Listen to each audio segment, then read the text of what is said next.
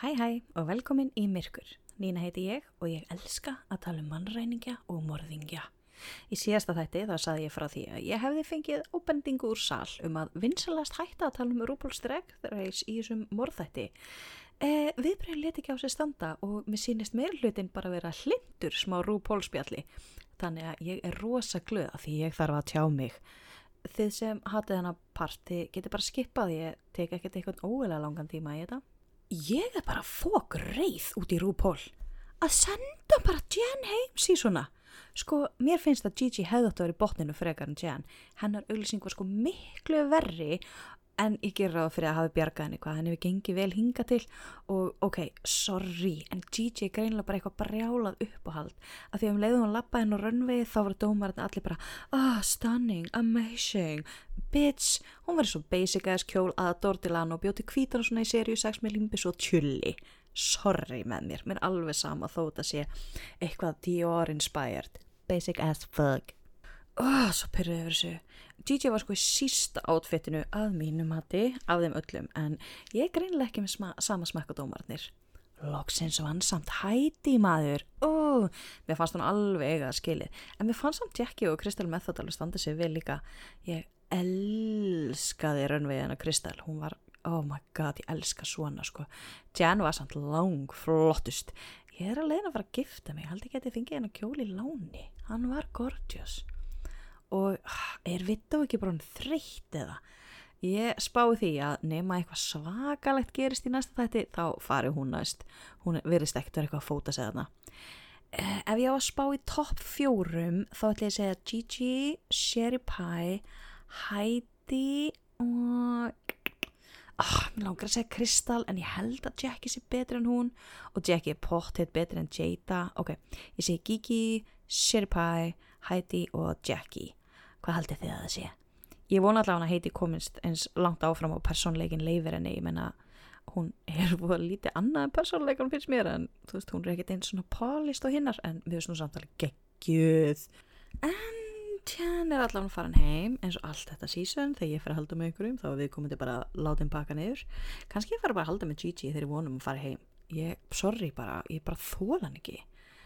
Við samt aðeins að ræða Shaka Khan. Viss hún yfir höfuð hvað hún væri að gera þarna. Þú veist, var hún á staðnum? Ok, ég verð að vikuna, ég veit akkurat ekkert þessa konu en hún er greinilega eitthvað algjört legenda því að það er minnst á hana í öllum seríum á RuPaul's Drag Race. Hún er líka ekki nema 67 ára, ég googlaði það. Þannig að hún er ekkert eitthvað brjálæðislega gömul eða neitt. Og í næsta þætti þá kemur Jeff Goldblum. Ég ætla að horfa á hverja einustu sekundu af þeim þætti út af honum. Ég elska hann er svo frábær. Ég er svo peppuð í næsta þátt. Ok, ég er búin, þið getið skipað. Nei, þið getið hægt að skipa. Vindum okkur í auglýsinguna.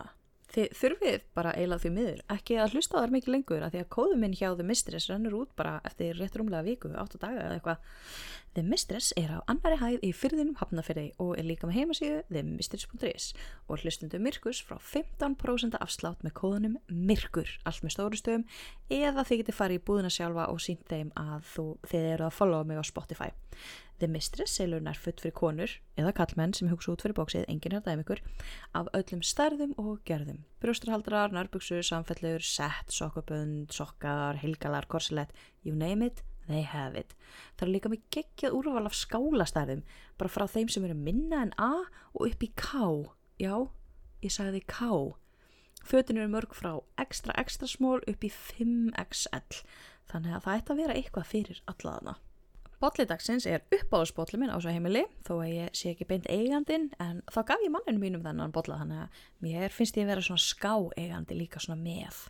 Þetta er svartur bolli með svona mynd af 20-lega tenning sem hefur lent á einum og svo stendur Crit Happens. Ekki af ágjörðu skilur ekki djókin, þetta er Dungeons & Dragons thing, and I love it. Og já, ég er ennþá að drekka ára bolla gerdagsins. Ekki dæma mig. Þegar ég er búin að vera í ruglunu þessa viku 2 sinnum hef ég hætt viðfangsefnin fyrir þáttinn að ég þurfti bara meiri tíma til að skoða efni sem ég hafði. Þannig að við ætlum að taka fyrir eitt gamalt og gott, eitthvað sem allir þekkja, eitthvað sem margir hafa mismunandi skoðanir á. Við ætlum að ræða Elizabeth Short, betur sagt sem The Black Dahlia. Þetta er eitthvað sem að allir hafa heyrt ekki bara þeir sem að hafa áhugasvið sem liggja inn í sakamála heiminum, heldur bara allir vita af þessu máli.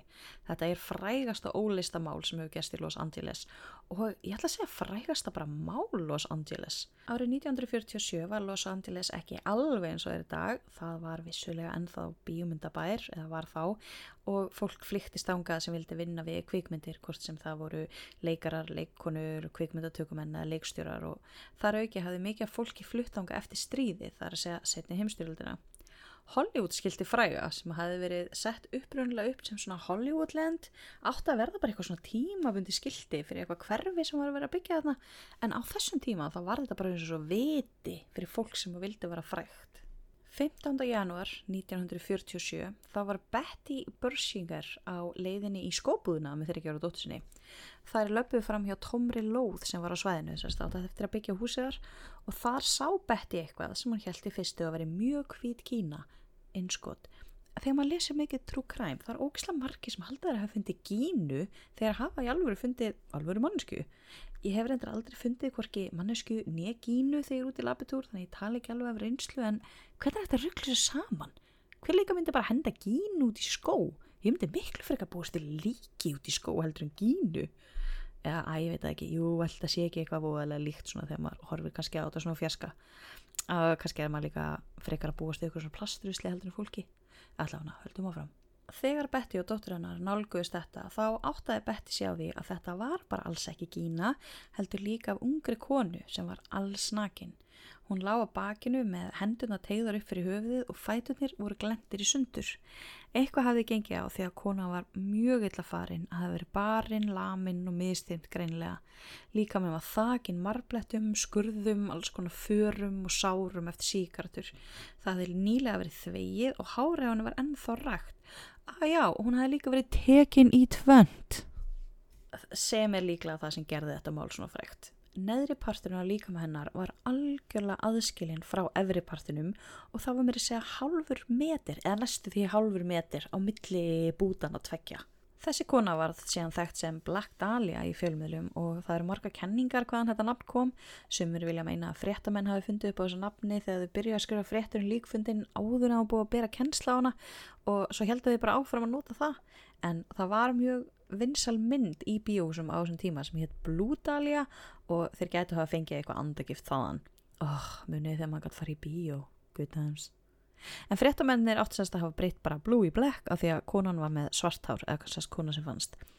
Aðrir segja að það hafi verið þeir sem byggu nálægt henni, nágrannar og kunningjar hennar sem að fundu upp á þessu nafni og það höfðu kallað hann það þegar hún var ennþá lifandi af því þeir vissi ekki hvað hún hét, þetta var bara svona fólki sem hún sá í búðinni og svona og hún var nefnilega eiginlega alltaf klædd í svörtu, #tengi og hún var líka oft með blóm í hárinu, #tengi ekki.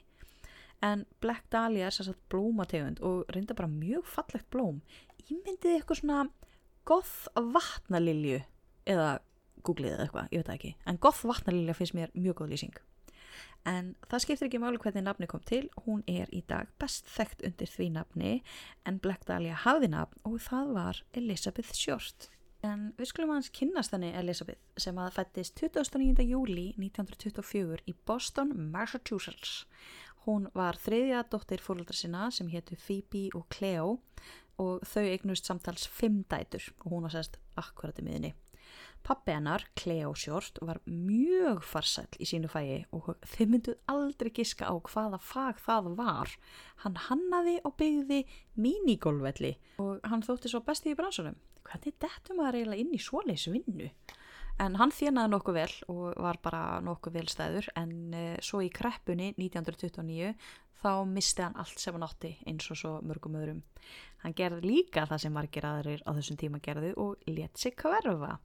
Hann lagði bílnum sínum á einhverju brú og fór bara. Og þar sem voru ótrúlega margir að fremja sjálfsmorð á þessum tíma og að hoppa ofan af brú var einmitt mjög vinsæl leið, þá hélt Cleo að fólk myndi bara gera ráð fyrir hann hefði líka bara hoppað og það gerðu það allir og allir gerðu bara ráð fyrir hann var dáinn.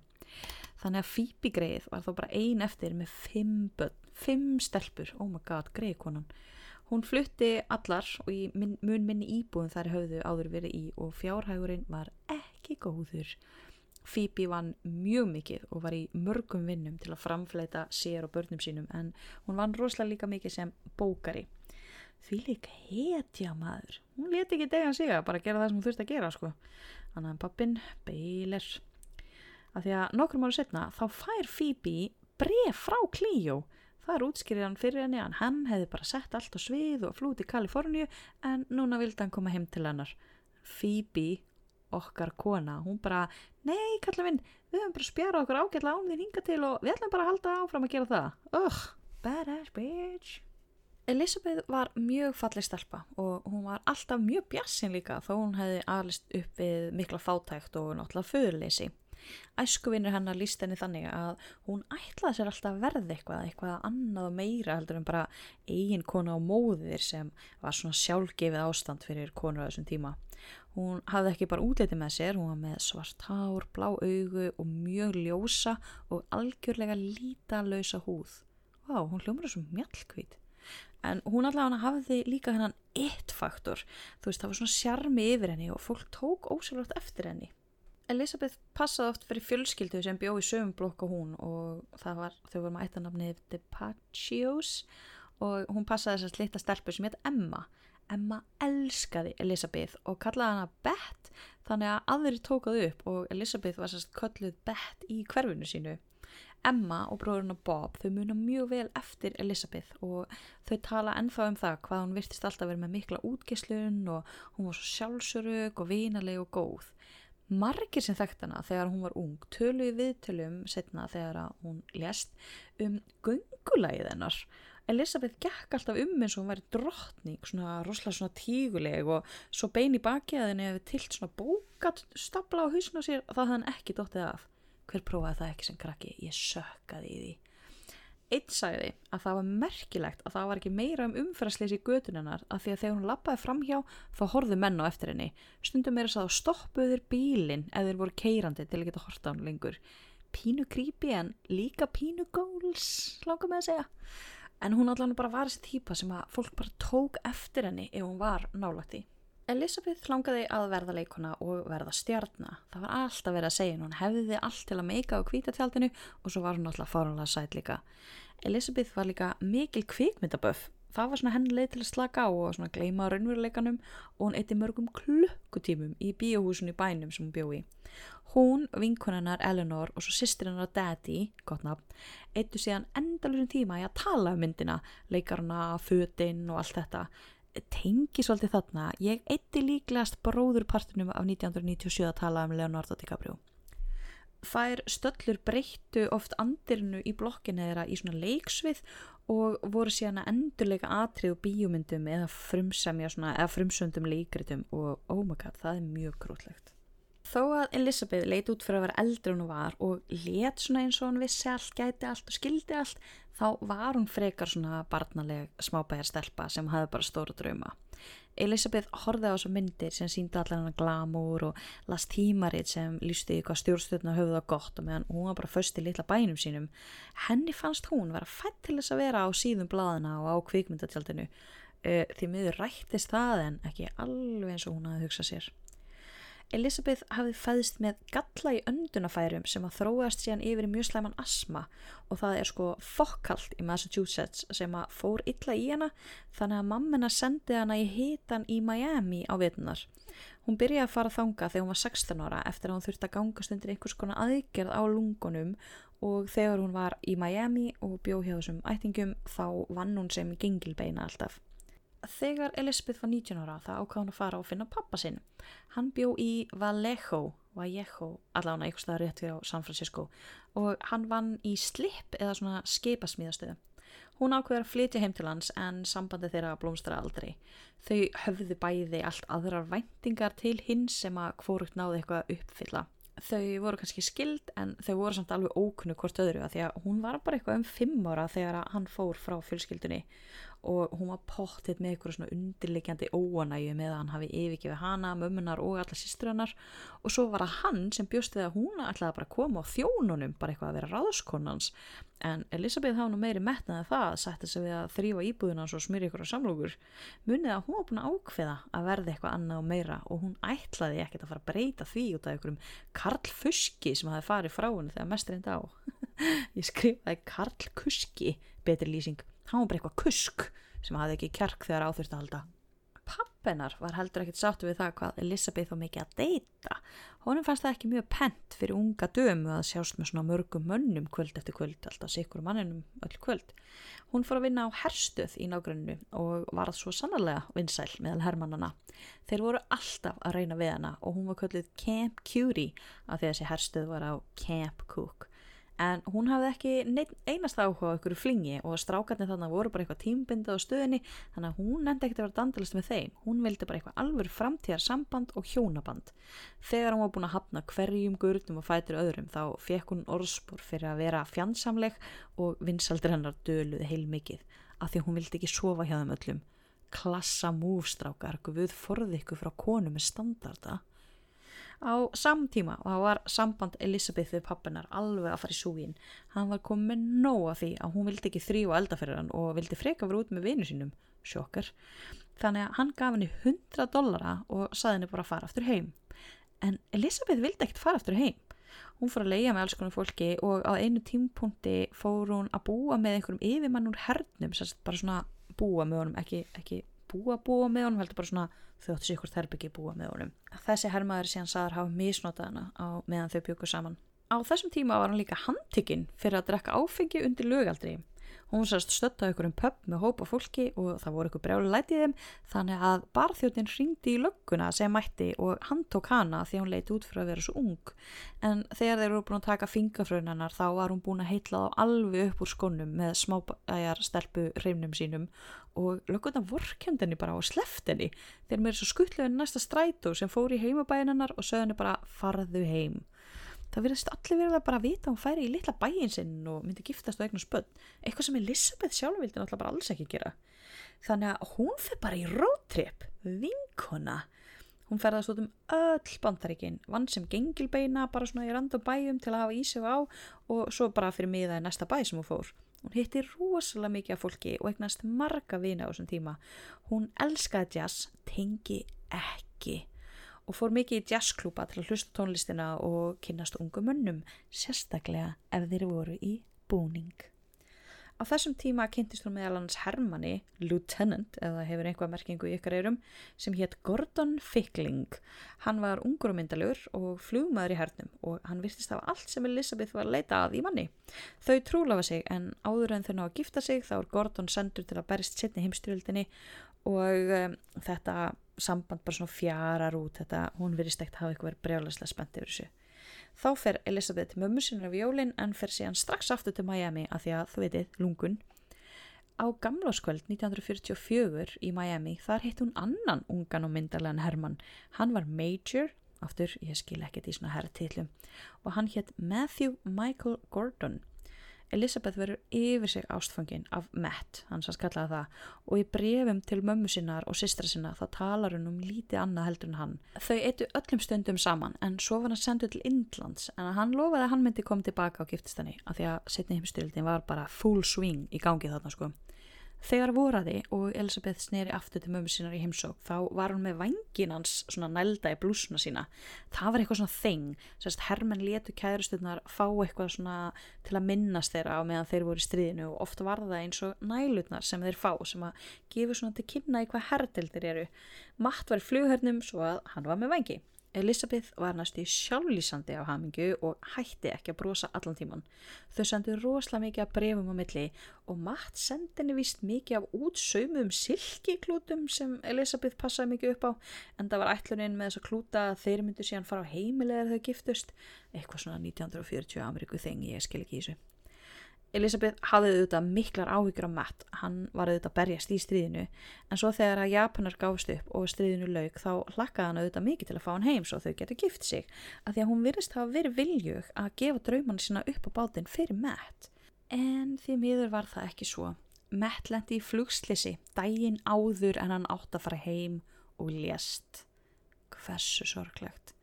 Sumstaðar stendur hann að hafa dáið viku áður en Japanar gáfust upp en hitt svo miklu betri saga. Elizabeth fekk fréttunar frá tilvonandi tengdamömmu sinni, sérst mummans Matt, en þær höfðu orðið nokkuð nánar á meðan Matt var þarna úti að hernaðast eitthvað. Elizabeth sökk í djúpt þunglindi eftir að Matt dó og hún las bréfin sem hann hafði sendt henni aftur og aftur og grét og grét. Og hún áttaði bara mjög bátt í svolítinn tíma. En lífið heldur áfram og Elizabeth bara ákvað að rífa sig upp úr þessu og vera eitthvað í eymd og volaði og bara einbeita sér að því sem hafði alltaf verið planið að verða leikona. Þegar að fór að hausta og kólna í Massachusetts þá fór Elizabeth eins og venjulega til Miami og þar fór hún að deyta endalaust af mönnum. Ég held að hún hafi kannski bara verið að reyna að dreifa huganum, bara pínu svona rebound date og wow hvað ég ekki að dæma neitt fyrir þetta. Hún deytaði helst hermenn af því að hún elskaði menn í búningum. Þeir þurftu ekkert endilega að vera í flughernum þegar hún tók líka bara sjóhernum og gönguliðum og opnum höndum líka. Hún var samt ekkert að sofa hjá þeim öllum sko, hún var bara svona, fór bara að date með þeim sko. Hún hafði mikinn áhuga á tísku og passaði sig alltaf að eiga alltaf það nýjasta og flottasta. En hún vann bara sem þjónn á veitingastöðum og átti ekkert alltaf mikinn pening þannig að stundum gekk þetta það langt að hún keypti sér frekar föt heldur en að borða. Hún var langoftast í svörtum fötum sem voru svona mjög kvenleg í háum hælum og með svona langa hanska sem að gera mann 14 númerum meira fancy. Hún var líka alltaf með eldriðan varalit. Ég að segja eitthvað það, mjallhvít. En hún var sérst alltaf bara eitthvað rosa skvísa. Árið 1946 þá fór hún að deyta Gordon Fickley. Það var þarna þessi sem hún fór að trúlofast en hafði síðan fjarað út þegar hann fór til útlanda að berjast. En það gekk ekki alveg upp af því að Gordon var mjög afbrýðisamur og hún var örugglega ennþá bara svolítið í sárum eftir þetta og endanum hættuðu saman. En bara alveg í góðu og þau voru alltaf mjög góði vinir eftir þetta og hann hjálpaði henni mjög oft svona peningalega séð og þau héldu alltaf sambandi. Elizabeth bjó þá í Los Angeles, borg draumana og þar reyndi hún að komast að sem fyrirsæta. Það er vel þekkt að þetta er erfiður bransi til að komast inn í og það var það líka þá.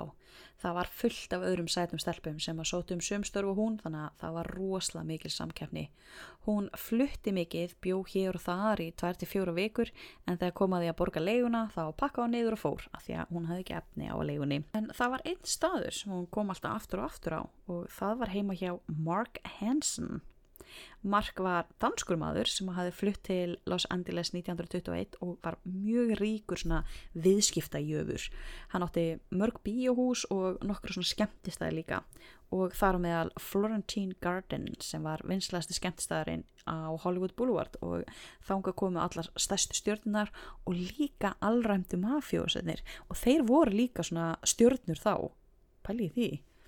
Mark elskaði að þekkja frægt fólk og passaði sig á að hafa alltaf allt tipp-topp og stelpurnar sem unnu á staðnum, hvort sem var til að dansa eða þjóndibóðs eða hvað, voru alltaf mega sætar stelpur. Sem er ekkert skrítið, þú veist, sætar stelpur selja meira. Það sem er skrítið er að hann bauðst oft til þess að hjálpa þessum stelpum sem hann réð með því að leyfa þeim að búa heima á sér. Það er náttúrulega ekkert í þessum heimi frítt. Mark var að nota sér neyðstelpnana til að, notfæra sér þær af því að það sem að hann kallaði frítt var rauninni, þú mátt búa hérna ef þú sefur hjá mér. Karlmenn, am I right? Hann gerði sérst samning við alla stelpnar að svo lengi sem hann fekk að sofa hjá þeim þá höfðu þær heimili og vinna á klúbnum hans. Fallega gert það þær, kallt henni, ef það var ekki ljóst. Mark réð Elizabeth í eitt klúbin sinn og þar kynntistu ungri óþekktri leikonu að nafni Norma Jean Baker. Þekkið nafnið, en þekkið hitt nafnið hennar, Marilyn Monroe. What? Pælið því, þær þekktust, eða þær voru svona kunningjar. Ótrúlega magna að þær hafi báðar, þekkst og svo voru að báðar myrtar og bæði morðin eru óupplýst af því að já, ég harkalega trúi því að Marilyn Monroe hafi verið myrt. Come at me bro. Þegar Elizabeth byrjaði að vinna í klúbnum þá varð Mark, þessi danski, mjög hugfangin af henni og því meira sem hún neitaði honum, alltaf date eða kynlíf eða hvað sem hann var að reyna að gera, því meira áhuga hafði hann. En Elizabeth var blöng, þannig að á endanum þá tók hún boðun hans að flytja heim til hans.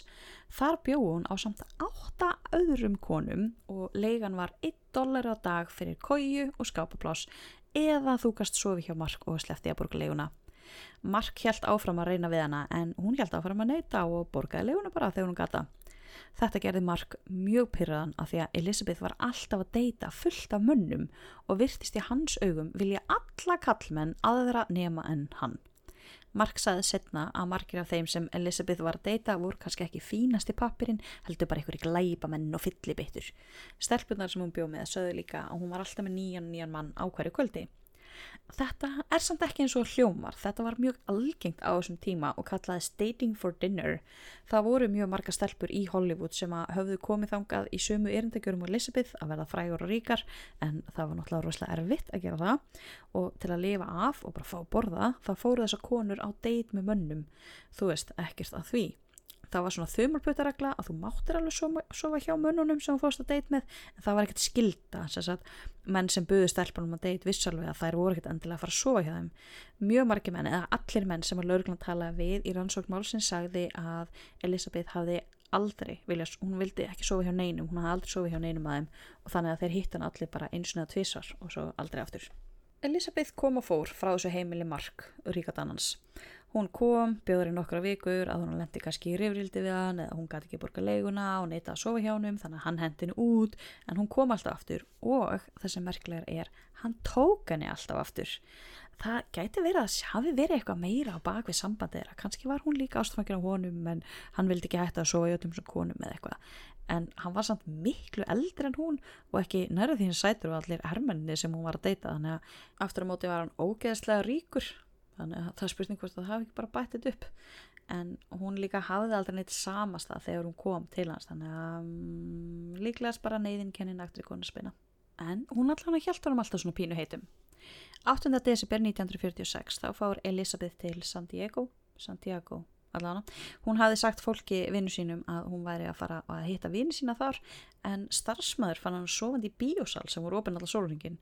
Þessi starfsmaður var kona að nafni Dorothy og þær fara eitthvað svona spjalla.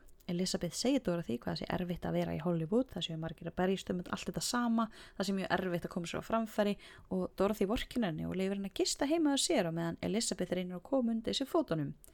Dorothy var að meina í nokkra daga. Elizabeth var þar í mánuð og það endaði með því að Dorothy baði hann að fara, eiginlega bara hendin út. Elizabeth virtist líka ekki vera að vinna mikið í sínum málum, heldur lá hún bara í sófanum allan daginn og virtist bara vera eitthvað hálf þunglind, en náði nú samt alltaf einhvern veginn að rífa sig upp á kvöldin og fara út að skemmta sér. En það var þarna í Santiago sem hún hittir annan mann sem verður mjög mikilvægur í líf hennar og mögulega dauða. Það var Robert Manley, kallað Red. Hann var viðskiptamaður sem hafði tekið eftir Elizabeth út á götu eitt góðan veðurdag. Hann stoppaði hjá henni og bauð henni far. Hún þóttist fyrst ekki taka eftir honum, en þegar hann hélt áfram að bauð henni að koma inn í bílinn, var að segja hún væri örugg með honum, hann ætlaði ekki að gera henni neitt illt og svo endanum þá gafst hún upp og settist upp í bíl til hans. Það gæti verið hún hafi verið á þessu göturhorni til að bíða eftir einhverju mann til að taka eftir sér. Blik, en ég held samt ekki. Hún og Robert hittast annars slagið á svona deitum næstu 2 vikurnar. Hann var giftur by the way. Og síðan eittu nóttinni saman á móteli. Hann segir sjálfur að það hefði ekki neitt gerst, ekkert neitt svona líkamlegt, það hefði bara verið svona casually að deyta og þetta var ekkert alvarlegt, og þessa nótt áttu þau bara að hafa eitt saman að spjalla í fötunum. Af hverju á ég svona erfitt með að trúa með því? Daginn eftir, 9. janúar, þá spyr hún hann hvort að hann geti skuttla henni til LA af því að hún ætlaði að taka sér strætó eða rúti eða eitthvað og hitta systur sína sem var í Boston. Hann fer með sérst með henni þangað, skuttlar henni bara casual til LA og hjálpaði henni að skrá inn ferðartöskuna sína á strætóstoppstöðinni, en síðan bað hún hann að skuttla sér á Belmont hótelið sem að hún sagðist vera að fara að hitta eitthvað þar. Hann bara gerir það, fylgir henni inn í lobbyið og síðan fer hann. Þetta var 6:30 kvöldið og Robert var einn af þeim síðustu sem sáu Elizabeth á lífi. Þetta hótel var flottasta og besta hótelið í bænum og allt fræga fólkið fór þangað. En það var líka mikið skipulega glæpi sem mafíósarnir í borgin sáu Þetta var allt svona miðpunkturinn þarna sko. Kannski hafði Elizabeth farið ánga að finna sér næsta dinner date, við vitum það náttúrulega ekki alveg, en hún allavega sagði við Red að hún ætlaði að hitta eitthvað annað. Það sem við vitum að þetta er síðasti staðurinn sem að hún sést pottþétt á lífi. Það er sagt að andi hennar ásæki ennþá hótelið og ráfi 10. og 11. hæð. Það er meira sagt að fá drikk á hótelbarnum sem heitir Black Dahlia. Dyravörðurinn sem var að vinna þetta kvöld sagði að hann hafði séð eitthvað veifa til Elizabeth í gegnum gluggan. Hann sá ekki hver það var þegar það var dimmt úti, en hún stóð allavega hana upp og hún fór út og sást aldrei aftur á lífi. Svo hvað gerðist þessa viku sem oft kvöld týnda vikan á milli þess sem hún sást síðast og daginn sem hún fannst? Enginn sá hana, enginn heyrði í henni, hún hafði ekki samband við neitt, enginn veit. þegar hún fannst, þá var það Los Angeles löggan sem sér rannsókn málsins en þeir báðu bæði FBI og blaðamenn hjálp við rannsókn málsins. Hljómar kannski skringilega í dag, löggan að biðja aðstoð frá dagblöðunum. En á þessum tíma þá vann löggan og blaðamenn mikið saman. Í dag vill löggan alltaf halda eins miklum upplýsingum úr blöðunum og þeir geta svo að rannsókn málsins spill ekki með því að láta bara alla vita hvað til. En það var ekki svoleiðis á þessum tíma. Los Angeles löggan var á þessum tíma líka mjög spillt stofnun þó þeir hafi bætt sig heilmikið síðan þá en þarna voruð þekktir fyrir að það væri bara mjög auðvelt að kaupa sér löggu hvort sem að það var að glæpamaður, viðskiptamenn eða pólitíkus sem var að reyna að gera það. Fyrstu lögreglumennir sem kom á vettfang voru alls ekki fyrsta fólkið sem kom á vettfang. Lík Elizabeth var þegar umkringt blaðamönnum og vegfarendum sem voru búnir að rústa öllu sem gæti hafa flokkast sem sönnugögn með því að traðka allt þarna niður. Löggurnar voru ekki glaðar með þetta og ýttu öllum í burtu. Þar sem þeir tóku fyrst eftir var hvað það var ekkert blóð á vettvangi. Þannig að þeir draga þá rökréttu ályktun að Elizabeth hafi verið myrt annars staðar og svo sett þarna. Henni virðist líka ekki hafa bara verið dömpað, heldur stillt upp. Einhver hafi lagt bílnum, tekið Elizabeth út, borið báða partana út á þetta tún og svo stillt henni upp. Þessi einhver hafi viljað að hún myndi finnast og einhver sem að vildi niðurlægja hana. Hún var nakin, hún var mjög illa farin og í mjög ósæmilegri stellingu. Löggan hafði 2 kenningar. Eru þið tilbúin í þetta? Morðinginn hafði annarkvort þekkt hana eða ekki þekkt hana. Vá, strákar. Eru þið vissum að þið hafði ekki tognað í enninu við þessi frábæru rannsóknarstörf eða? What the hell? En sem sagt, rökin sem gefið til kynna að þetta hafi verið einhver sem þekkt hana, það var allt ofbeldi sem hún varð fyrir. Einhver hafði verið svo reiður við hana eða allavega haft einhverja rosalega sterkar tilfinningar bundnar við hana og hafi þess vegna gert þetta og þetta er eitthvað sem ég trúi. Það getur líka verið, þetta hafi bara verið einhver random árás, einhver sækó hafi ekki þekkt hana og fekk bara bónir við svona morð. Ég meina, það getur líka vel gert.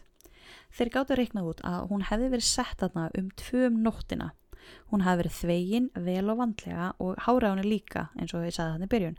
Læknandi komst að því að tennurnar á henni voru ekki í góðu standi. Hún var með margar hólur og hún hafði verið að nota bráðið kertavax til að fylla upp í hólurnar sem var eitthvað sem að fólk gerði þegar það hafði ekki efni á tannlækni.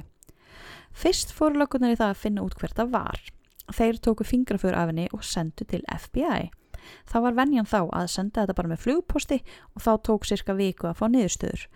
Ritstjóri dagblaðsins Los Angeles Examiner, munið þetta nafn, fannst þetta að vera alltaf langur tími og bauðst til þess að hjálpa. Blaðið notaði hljóðmyndavél, það er svona eiginlega forveri faxtækisins, já, ungir hlustendur, faxtækið er eiginlega forveri tölvuslega síma og til að senda upplýsingar svona á milli útibúa dagblaðana. Það hafði aldrei við prófað að senda fingraförum með þessum hætti en löggan ákvað að prófa bara og sendi fingraförum til annars dagblaðs í Washington, það sem FBI er. Það virkaði ekki fyrstu tilraun, myndirnar kom bara út eitthvað svo klessur en einn ljósmyndari hjá blaðinu fattaði að summa inn og stækka myndirnar af fingraförunum og senda myndirnar þannig bara svona eina í einu og það virkaði. FBI fekk þetta strax bara í hendurnar og daginn eftir þá var bara búið að bera kennsl á Elizabeth að því að fingraförin hennar voru að skráa því að hún var hann að tekin fyrir að vera of ung og fyllir í hann í dannmunni. J. Edgar Hoover sjálfur, forstjóri FBI, gaf út tilkynningu þar sem hann hrósaði dagblaðinu og sagði að þetta sýndi hvað samstarf dagblaða og lögreglu var í raun mikilvægt. En dagblaði hafði auðvitað ekki gert þetta bara því að þeir voru svona góðhjartaðir. Í staðinn þá voru þeir fyrstir til að vita hver hún var og þeir voru fljótir setja mynd af henni og nafninu hennar á forsíðu blaðsins og bara fyrstir með skúpið. Þeir mega þó eiga það meðan önnur dagblöð settu mynd af andliti Elizabeth sem höfðu verið teknar á vettvangi og voru ekki fallegar by the way, þá gerðu þeir hjá Examiner gerðu það ekki, þeir settu inn venjulega mynd af henni. En myndin sem var sýnd á andlitir af henni í hinum blöðunum var enda búið að laga eitthvað með svona einhverju fornaldar photoshopi. En Examiner setti það sem er líklegast frægasta myndin af Elizabeth í dag. Það er þess að þegar að myndin af líkinu með svona lag yfir sér. Þú veist, þeir reynda allan sína smávirðingu. Það er hægt að finna allar myndir á internetinu ef þið langar að finna þær en þær eru frekar andstyggilegar. Þú veist, þær eru bara Google sko, það er ekki svona grafa nýtt eftir þeim. En eins og ég segi, þær eru pínu næsti sko. Elizabeth var krufin strax sama dag að hún fannst og dánarorsök var sögð vera höfuðhögg og blóðmissir. Það voru för eftir reipi á úlliðum, ökklum og hálsi konunnar og munnurinn á henni hafði verið skorinn í það sem kallað Glasgow Smile. Það var þetta bros sem var líklega ástæðan fyrir því að henni blæddi út. Ef þið veit ekki hvað það þá Glasgow Smile það sem jókerinn með, svona munnvikinn, það búið að skera þau svona upp að eyrum og það ógeðslega nasty. Þú veist, það ekkert skrítið að jókerinn notaði svona mikið make-up. Glasgow brosið þekkt pyntingaraðferð sem á upprunnin sinn á meðal gengja í, þykir skuður rétt, Glasgow í Skotlandi. En þetta hefur breiðst mikið út og sérstaklega meðal glæpamanna í Chelsea í Englandi og þetta líka þekkt sem Chelsea Smile. Cheshire Cat, neða Cheshire, hann með svona geggja stór bros. Never mind, ég held ég var að fá eitthvað vitrun allavega. Þetta yfirleitt nota sem viðvörun, svona ef þú fokkar í genginu okkar þá okkur að mæta. Mér finnst frekar að þetta vera eitthvað svona, þú veist, sem gert við þá sem að kjafta fara lindamálum, þú veist, eða þið svona gaman að tala, skulum stekka þér að munnin. Kannski það gert, ég veit það ekki. Ég ekki vel að mér í gengjareglum, en mér finnst samt að allir ættu bara hætta að gera það. Sum sárana á líkama hennar Elizabeth höfðu verið gerð eftir að hún lést en lang flest voru gerð á meðan hún var ennþá lífi. Hér að fara að koma ógeðslegu partur en Elizabeth hafði greinilega verið pyntuð lengi á hún og dó, bara smá trigger warning ef þið viljið íta 2 eða 3 á skip button. Allir vita af því að hún var skorin í tvennt en það var margt annað svo miklu verra gert við hana, ótrúlegt en satt. Á nokkrum stöðum hefði verið tekin stykki af holdi á brjóstum og lærum aðalega og annað brjóstaðunni hefði næstu í alveg verið fjarlægt. Skapahárin hefði verið rifin af henni eða sinn einhver dundaði sig við það að plokka þau af á og allt svæði þar sem þau höfðu verið, þú veist að skapahárin verið, voru þakin einhver svona rispum eða grunnum sárum sem fóru í svona crisscross eins og bara einhver svona, þið viti, svona eins og klór eftir kött í teiknimyndum, þetta leit þannig út. Skapahárunum hafði síðan verið tróðið inn í hinn ýmsu líkamsgöt, fyrir ekki nánar út í þá sama. Endaþarmur hennar var mjög víður eða 44 millimetrar sem rosalega mikið þegar við erum að ræða endaþarma og það gaf til kynna að henni hefði verið hrottalega nauðgað. Þeir gerðu rape kit en það fannst ekkert sæði eða neitt slíkt á eða í líkamannum, muniði hún var þvegin rosa vel. Hún hafði verið með húðflúr á lærinu, svona rós sem hafði verið skorin af í heilu lægi, bara allt húðflúrið var bara tekið af, húðflipin brotin snyrtilega saman og svo settur upp í legköngina á henni. Hún hafði líka verið neitt til þess að borða aftur enda afurðir, kúk. Hún hafði verið látið éta mannaskipt og ég guppaði pínu uppi mig við alltaf þessu en sérstaklega þessu. Aðferðin sem var notuð til að taka Elizabeth í sundur var gerð eftir að hún dó, guðislof. Þessi aðferð var kennd á þessum tíma í læknaskólum og kallaðist hemicorporectomy. Hvernig náði ég að segja þetta en ég get ekki sagt eitt þýskt orð. Allavega. Þá neðri helmingurinn af líkamnu fjarlægður með mjög nákvæmum skurðum á mænu og meltingarfærum. Þessi aðgerð var notuð þegar fólk var með svona krabbamein í mjaðmagrindinni eða eitthvað svona álíka hættulegt af því að það hægt að lifa af þessa aðgerð. Magnað, pant ekki samt. Elizabeth hafði ekki örðu af blóði í sér sem var ástæðan fyrir því hversu rosalega hvít hún var sem var ástæðan fyrir því sem að hún tók eftir henni þarna í byrjun, hana Betty sem vann hana.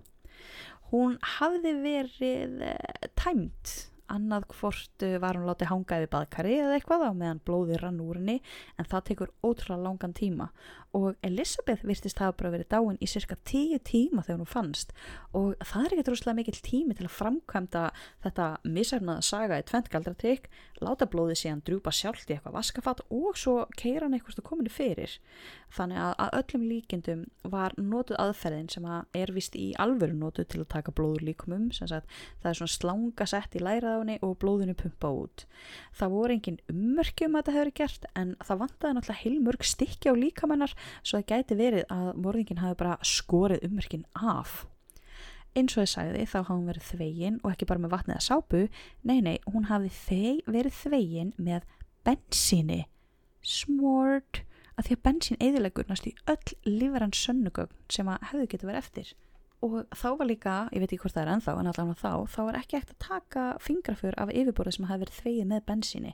Þannig að þetta greinilega eitthvað sem klár í kollinu. Þá skulle hans ræða hennan skrýpaleik sem að þeir kölluðu rannsókn málsins. Pappinar reyndist búa bara 5 kílómetrum frá staðnum þar sem að Elizabeth fannst. Hann sagði að hann hefði ekki séð Elizabeth síðan hún hafði flutt frá honum þarna 1943. Hann var blind fullur þegar löggar fann hann og var yfirheyran og hann var umkringdur tómum flöskum. Þeir þurfti að berja á hurðinu hjá honum í góðar 10 mínútur áður en hann vaknaði. Hann var ekkert tilbúin að hjálpa lögreglunni, var mjög fjandsamlegur og sagðist ekkert vilja með hvorki Elizabeth eða fyrrverandi fjölskyldun sína hafa. Hann neitaði að fara og bera kennsl á líkið og hann mætti ekki einu sinni jarðaföruna hjá sinni eigin dóttur. Ég vissi að kusk væri gott orðið yfir hann, helvitis kusk. Lögreglumennir fóru þá að tala við Gordon Fickley, þennan sem hann hafði hætt með en var að senda áfram vinkonans. Hann sagði að hann hefði sendt henni $100 í desember 1946, semst bara nokkrum mánuðum áður. Síðasta sem hann hafði heyrt af henni var bréf sem hún sendi honum í janúar. Hún hafði sagt honum að hún ætlaði að flytja til Chicago og reyna að gerast módel þar. Hún var greinilega eitthvað komið leið á Los Angeles.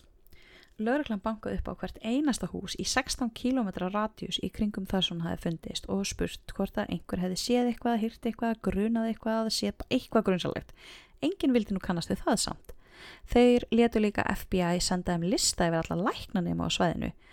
Lögreglan hafði sérst ákveðið að vegna þess að hve vel Elizabeth hafði verið skorin á samt ýmsum öðrum áverkum sem hann hafði og þá benti þetta allt til þess að sá sem gerði þetta var með einhverja læknismenntun og mjög líklega bara mjög góða læknismenntun.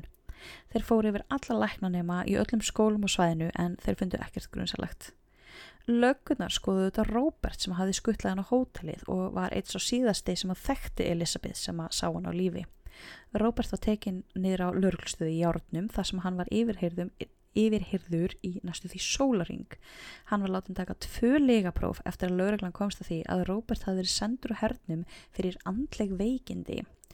En hann hafði fjarvistasönnun kvöldi sem Elizabeth hafði dáið af því að hann hafði bara verið á spilakvöldi með konunu sinni og einhverju vinapari þeirra. Þau staðfestu það bara öll og niðurstöðunar og legaprófunum kom tilbaka sem ófullnægjandi, sérst hvorki já eða nei.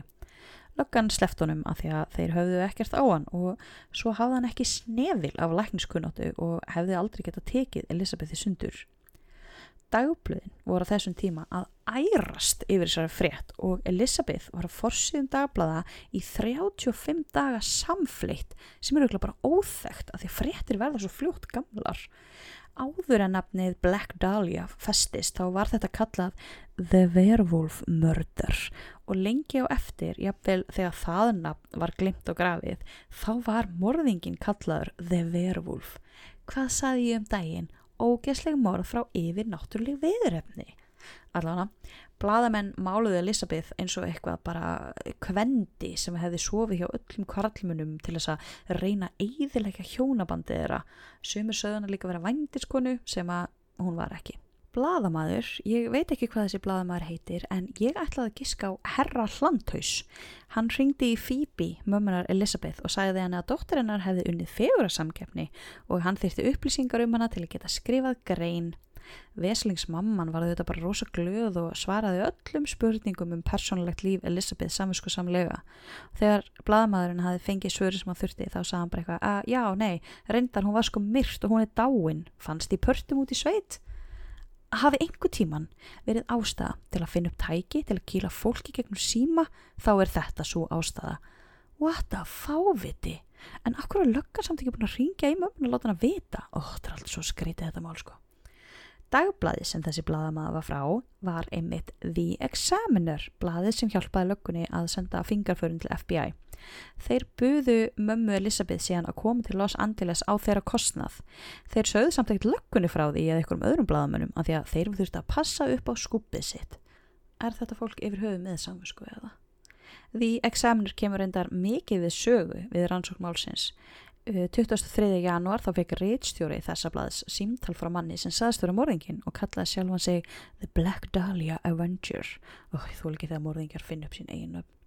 Morðinginn sagði hann var ekki sáttur við hvernig blöðin voru að fjalla Elizabeth og að hann ætlaði að senda þeim pakka fljótlega. Vissulega, ekki leið á lungu þangað til að það birtist pakki hjá lækninum sem að krufði hana. Í pakkanum voru fæðingarvottorðirnar fæðingarvottorðið hennar Elizabeth, skilríki, ljósmyndir sem hún átti, úrklippa Matt, kærastan sem að dó í flugslysi og svo fílofax eða svona símaskrá. Símaskráin var merkt Mark Hanson, það var grafið í kápuna, ekki bara merkt með penna. Grunnsó. Það var líka bréf sem fylgdi með og þetta var svona bréf eins og í gömlu myndum af því að orðin höfðu verið klippt út úr dagblöðum og límt saman. Iconic.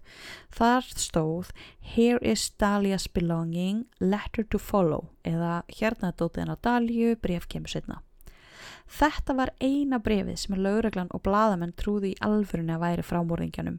Þau fengu fullt af bréfum og játningum og eitthvað en þetta stöf var það eina sem þeir vissu að var legit. Allt sem löggan hafði fengið eða sem var sendið þannig til læknisins hafði verið þvegið með bensíni eins og hún hafði verið. Þannig að það voru engin fingraför að neitt sem þeir gátu tekið. Fullt af fólki eða 33 einstaklingar játuðu á sig morðið á Elizabeth, sumir oftar en einu sinni. Þetta tafði rannsóknina auðvitað helling af því að löggurnar þurftu auðvitað að rannsaka það sem fólki var að segja. Ég þoli ekki þegar fólk gerir þetta, finnið ykkur betra hobby. Það var líka ofslega mikið af fólki sem kom og sagðist hafa þekkt hana og voru að fylla lögregluna af alls konar upplýsingum. Sumir voru auðvitað fólk sem hafði í alvörunni þekkt Elizabeth en aðri voru bara að tala rassin á sér og skálda og ljúga. En allavega hafði draumurinn að ræst og Dahlia var hún fræg. Nei, Elizabeth var hún fræg. Jæja, förum yfir í alvöru grunaða. Við erum búin að tala með Robert og við getum eiginlega bara að strika hann út af listanum. Eða ætlum aðeins að ræða þetta. Daginn sem að pakkin með dótturinnar Elizabeth var sendur til læknisins, þá fundu skotnir hennar og taskan í ruslatunnu nálægt staðnum sem hún fannst á. By the way, staðurinn sem hún fannst á er núna garður hjá ykkur fólki. Þetta er bara svona við eitthvað hús og það er ofta að koma túristar og taka myndir af staðnum sem hún fannst á. Skrítið. Robert var sá sem bar kennsl á þessa hluti sem hennar Elizabeth, svo að hann var greinilega alveg tilbúin að vinna með löggunni.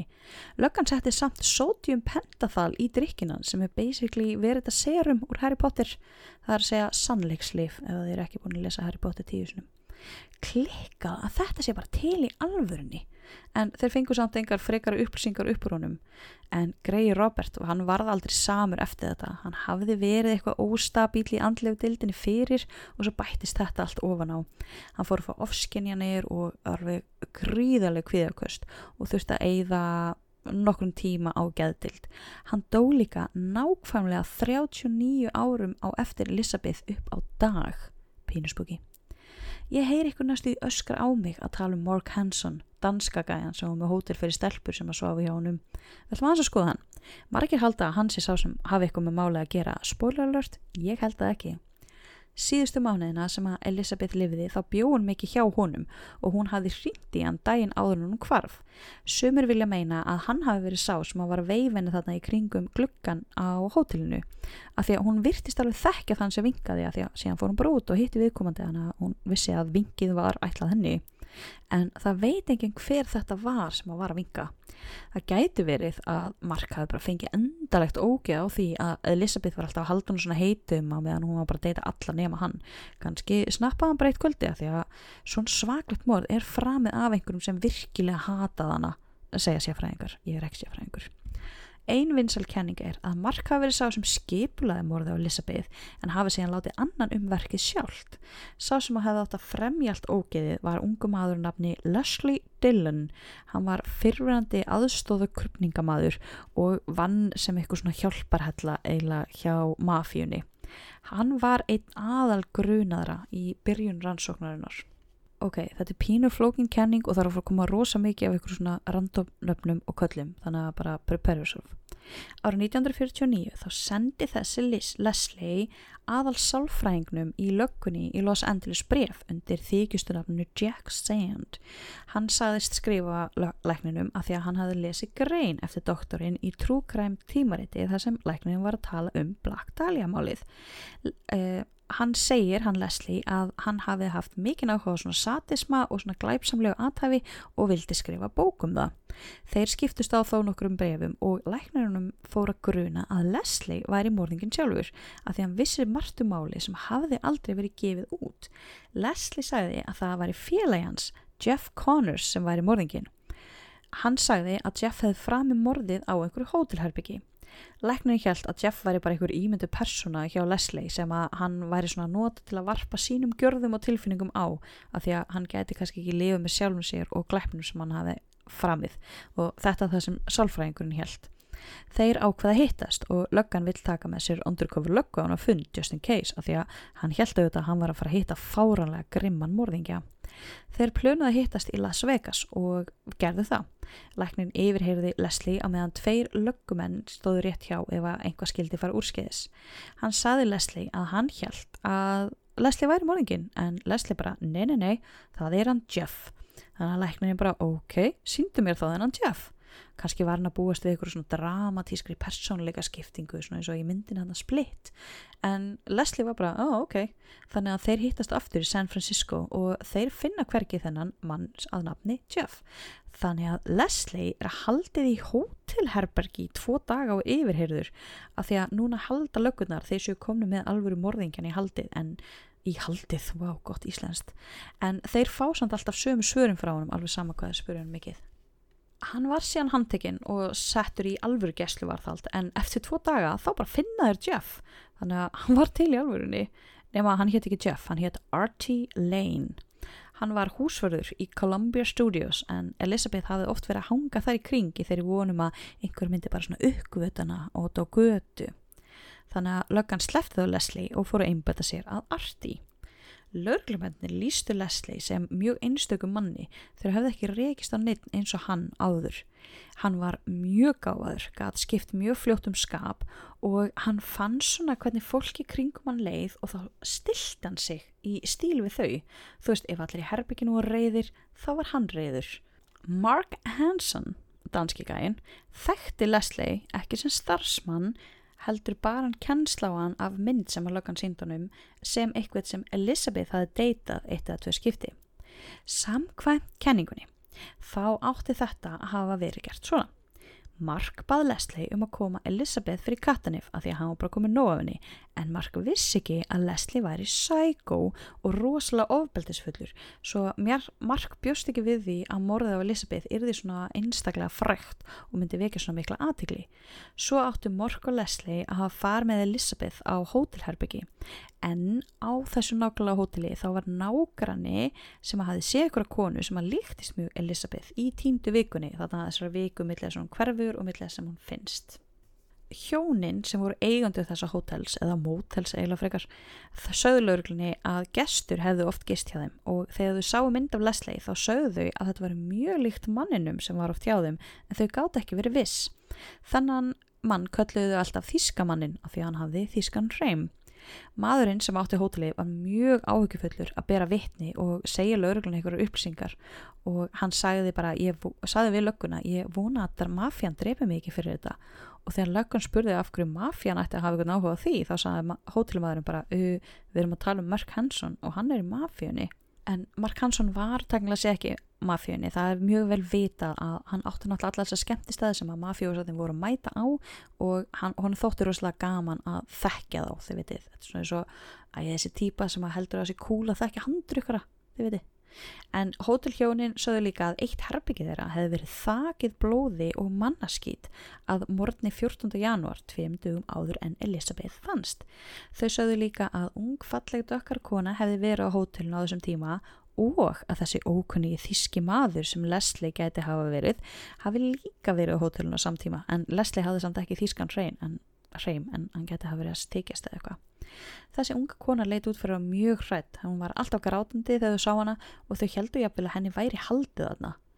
Af hverju hringdu þið ekki á lögregluna? En þessi stelpa orsakaði svolítið svona rifrildi á milli þeirra hjóna því að konan vildi að þau myndi henda stelpunni út. Þetta væri bara eitthvað svona vandræðagemsi sem átti ekkert að vera á mótölinu þeirra og það væri bara eitthvað í gangi sem átti ekkert að vera í gangi.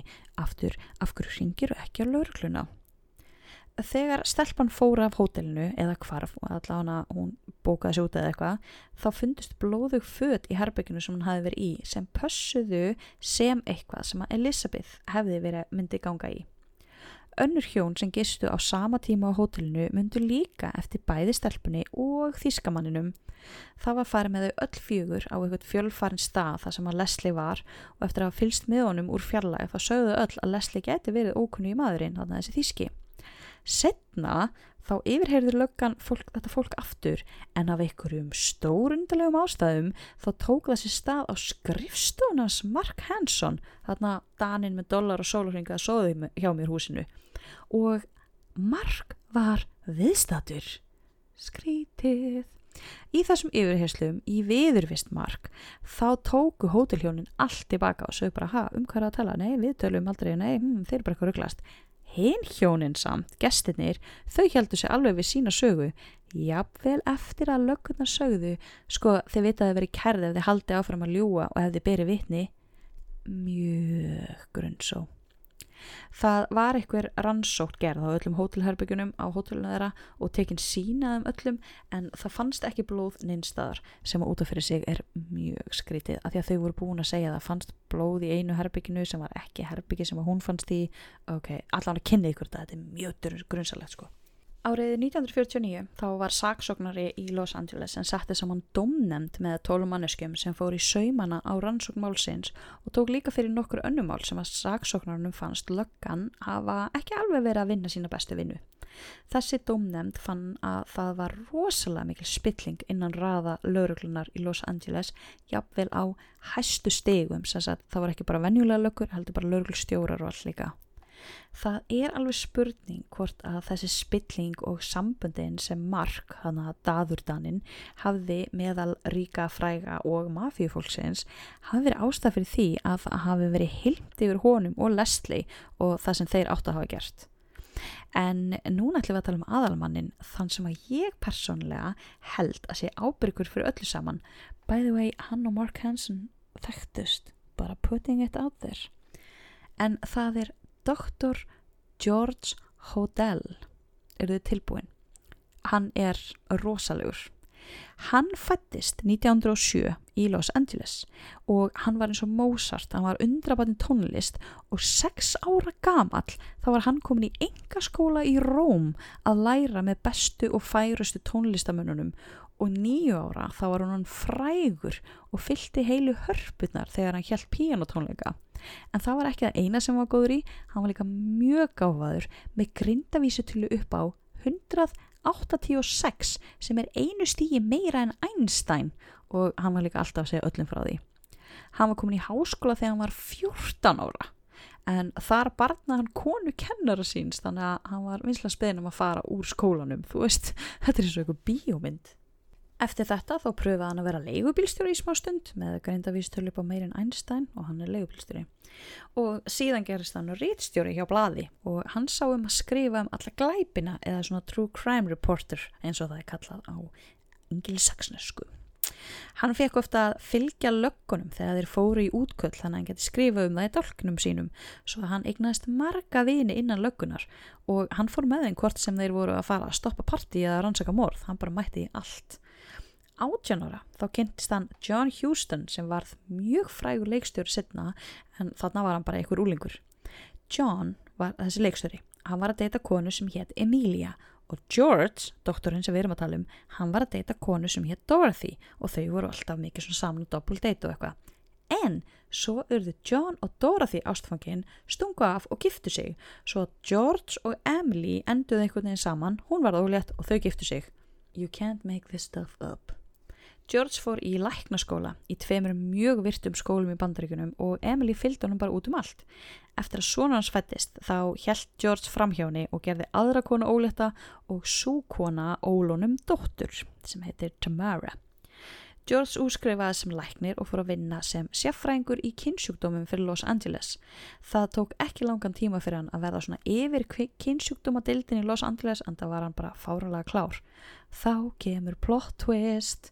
Ok, John og Dorothy munið leikstjórin og fyrrverandi kærastan sem stungu af saman og gifti sig. Ok, Dorothy skilur við John og kemur aftur George og George skilur við Emily og George og Dorothy giftast og með tímanum það eignast þau 3 börn saman. Ok, ég fann hvergi hvort að John og Emily hefðu líka endað saman en það hefði verið fullkomið og bara gjörsamlega fullkomnað hennar hring. En þau svo sett giftast, þannig að Dorothy og George og flytja saman í það sem heitir The Soden House. Þetta er fáralega flott hús og byggt svona eins og musteri frá mæjum og þarna hélt George fullt af flottum partíum með öllu frægafólkinu sem hann þekkti. Það var meira að segja svona leyniherbyggi á bakvið bókahillurnar í skrifstofuna hans og ef þú ert ríkur og ekki með leyniherbyggja bókahillu þá ert ekki að eyða peninguninu rétt. Sonur hans George, Steve, við tölum hann á eftir, hann segir að þau börnin máttu aldrei fara að inn og hann vissi ekki hvað var inn í herbygginu en honum grunaði að það hefði verið eitthvað gróft klám af því að pabbi hans George var kynlífsvíkill. 1949 var George síðan handtekinn fyrir að misnota dóttur sína, Tamar, sem var 14 ára þá.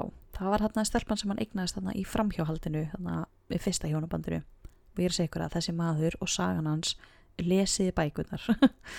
Tamar hafði verið að eyða sumrinu hjá pappa sínum en hlaupist að heiman. Löggan fann hún á götu og að því hún var svona ung þá ætluður bara að skutlinni heim en hún bara fór að gráta og sagðist alls ekki ætla að fara aftur ánga. Þegar löggunni spurðu af hverju þá sagði hún þeim að pappinar hefði verið að nauðga henni í þó nokkuð tíma og verið að deila henni með vinum sínum. George var sagt úrþvætti sem ætti að skokka á vegg. George var kærður og hann fekk sér besta lögmannin í bænum til að verja sig. Þetta hefði átt að vera bara svona lítið einfalt og mjög fljót afgreitt mál af því að saksóknarinn hafði 3 fullorðna einstaklinga sem vottuðu fyrir það að þeir höfðu séð George árita dóttur sína en George og öll fjölskyldinan sögðu að Tamar væri bara lega laupur sem hefði alltaf verið til vandræða. Það er augljóst að fjölskyldunars George sagði og gerði allt sem hann sagði. Kallið var náttúrulega foxríkur og þau voru kannski ekki tilbúin að hætta að lifa þessum lífstíl sem þau voru orðin vön þannig að hann var sýknaður af þessum sökum. En annað plotvist.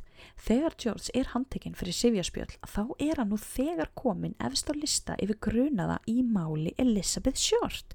Lögreglan notaði þessar ásakanir til að yfirheyra hann ekki bara það sem að dóttirinn sagði sagt heldur líka Black Dahlia morðin og á meðan þá plantaði lögreglan mikrofónum út allt húsið hans svo þau getur hlerað allt sem þarna fór fram. Svo satt lögreglan og hlustaði á hvað gerðist á heimilinu næstu 40 daga. Ég ætla að lýsa hérna einum mjög áhugaverðum degi en þetta er allt til á netinu, ekki hljóðtökurnar sjálfar heldur svona þegar þetta er búið að skrifa niður allt sem heyrist, þannig svona transcript, þetta er allt til á netinu og ef þið hafið áhuga þá getið þið lesa en það er pínu erfitt en ég meina það er samt alveg áhugavert. Hérna er það sem gerðist 18. febrúar. Klukkan 12:30 eftir miðnætti þá er George að tala við grátandi konu, hann spyr hana eitthvað sjálfsmorð og hvort að maðurinn hennar vita hún sé þarna. Síðan kortir yfir 1 daginn þá er kona að lesa ljóð og George segir eitthvað framhjáhald með Dr. Hodel sem satt honum sjálfum áður hann segir relax, let's finish those two. 4:20 eftir hádegi þá er eitthvað læti í húsinu og kona er í símanum að reyna að ná sambandi við the operator sem satt þannig sem tengdi símana í gamla daga. Konan er grátandi og í miklu uppnámi.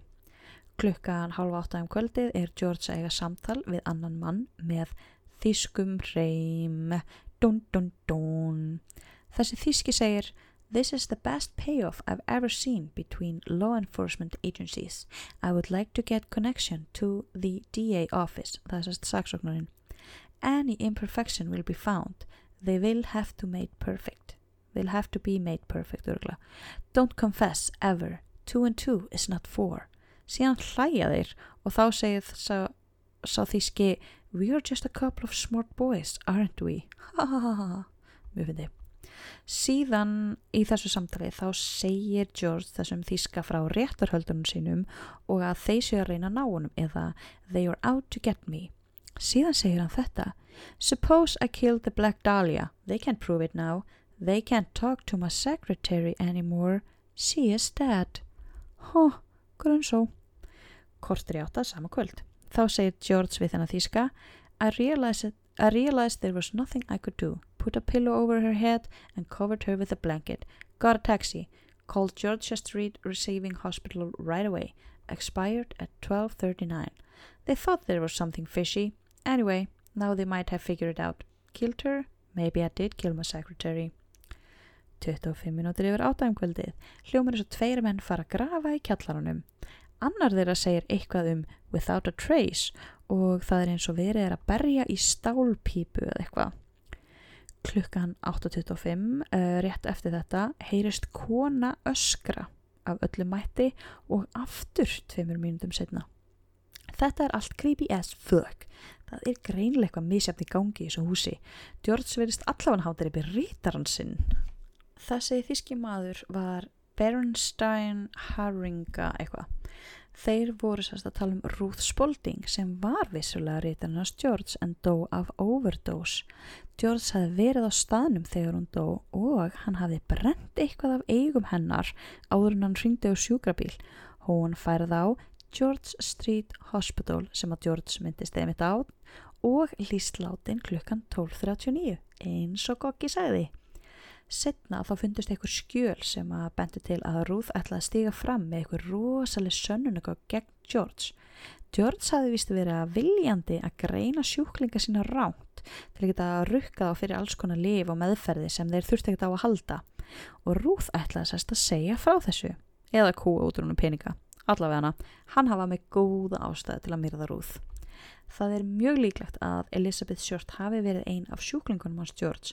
Hann var mjög vinsæll læknir og sérstaklega meðal þeirra sem voru svona frægir, leikarar og stjórnmálamenn og líka meðal lögreglumanna. Hann var í Hollywood, það sem gestur í barnalækningum á Íslandi skiljiði. Þannig að það gæti verið að hún hafi verið einn af sjúklingunum hennar, sérst Elizabeth, og Ruth hefði þá eitthvað vitað þetta mál. Síðan var þetta með konuna sem var að hringi í lögregluna, mennagraf í kjallaranum, pípubarningur, öskrandi kona.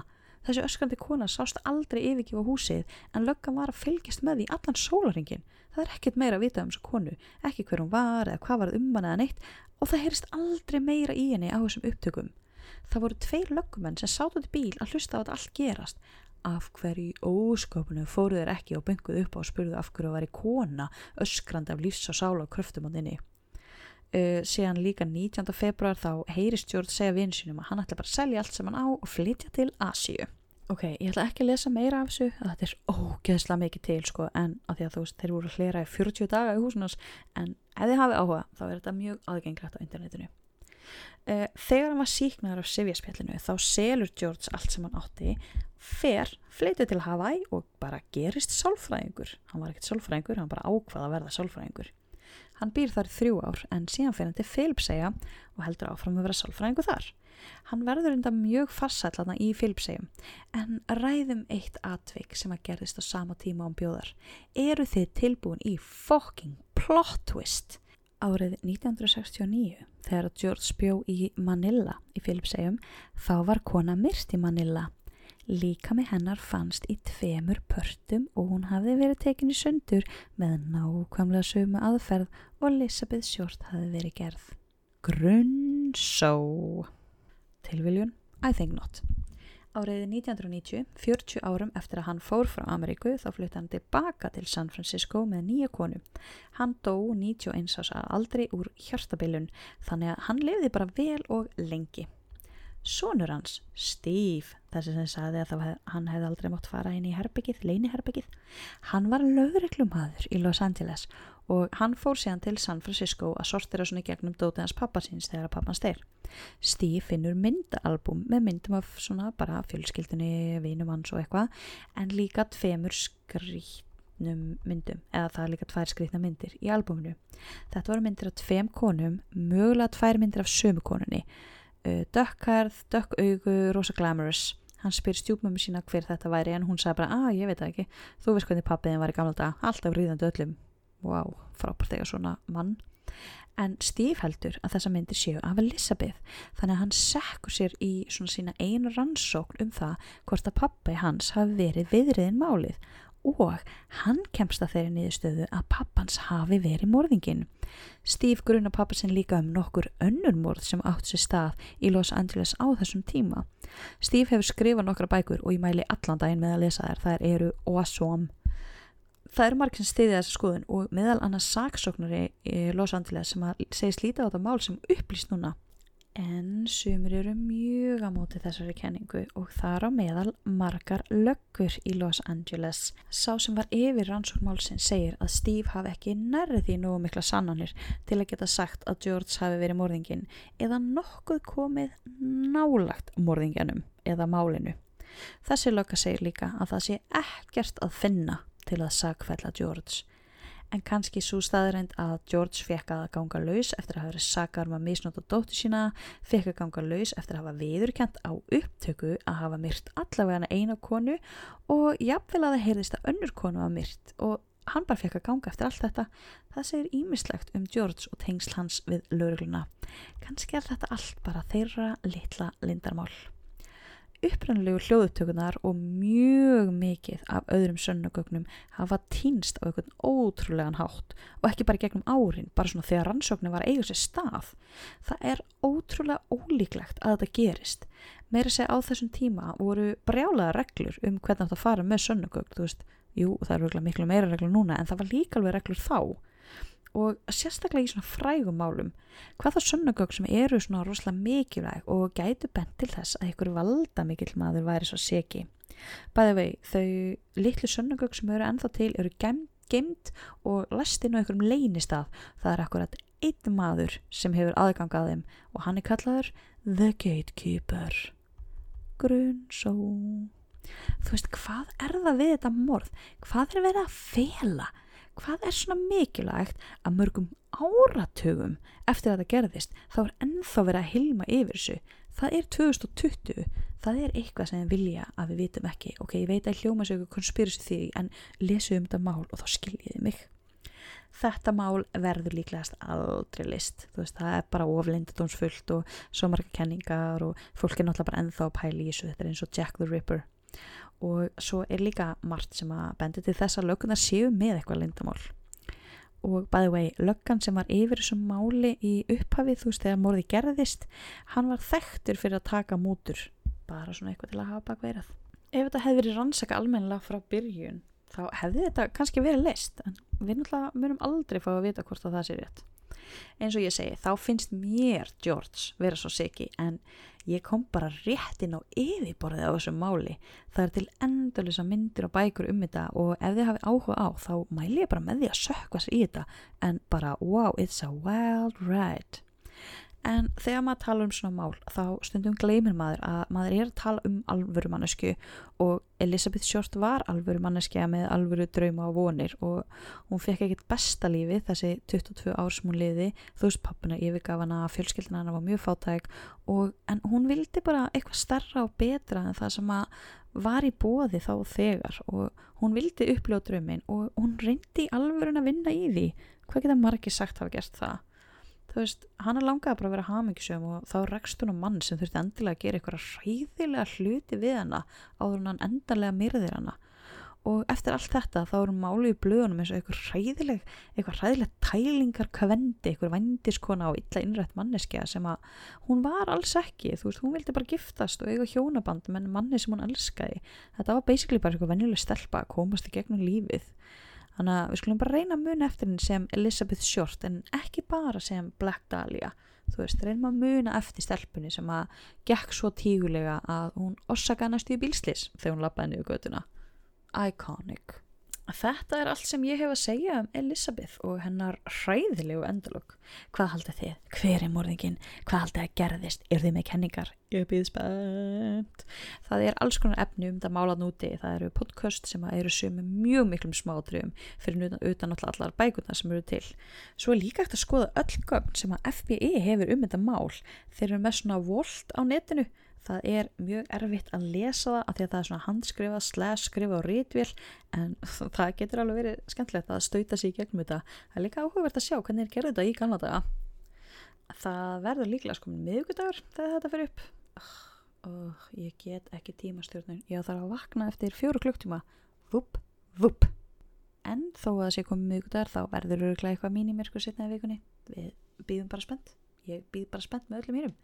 Ég minni á Instagram, finnum mig þar Myrkur podcast og minni á kóðan Myrkur allt í hástöfum á themysteries.is. Þangað til næst, þvoið ykkur hendurnar, farið varlega núti og ekki leyfa neinum töframanni að saga ykkur í tvennt. Bye!